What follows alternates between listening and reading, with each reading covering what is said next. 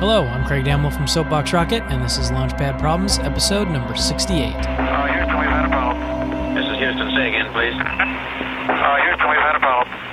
Today we're dust busting. How do you build a system to eliminate the dust in your office for you? That's it. It's fairly simple, but it's a lot more complicated than it seems on the surface, because you have to ask yourself a lot of questions like, how often does it need to run? What's acceptable? When does dust start to get noticed? Those types of questions you're going to have to answer as you evaluate your dust busting equipment. So it's not a great complicated one, but it's one you really need to think about.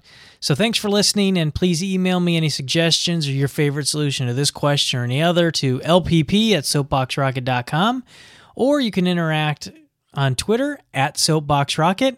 And of course, you can let your friends know about the show by pointing them to our website, lpp.soapboxrocket.com. Thank you. Okay, we checked all four systems, and you go on modulation, all four, and keying was a go. Roger, you're loud and clear here also. So if you're the facilitator for this question, it's a simple question. It's a complex machine, and depending on your audience, you want to go as simple or as complex as you want. But really, your whole goal here is to help them understand the problem. As I mentioned in the first part, it's a lot about answering questions.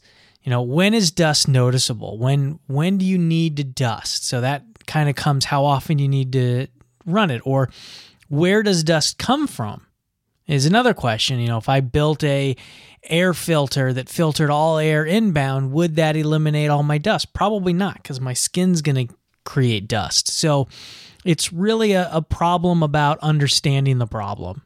As horrible as that sounds. So there you go. I hope you enjoyed the show. Hope you have fun with the problem.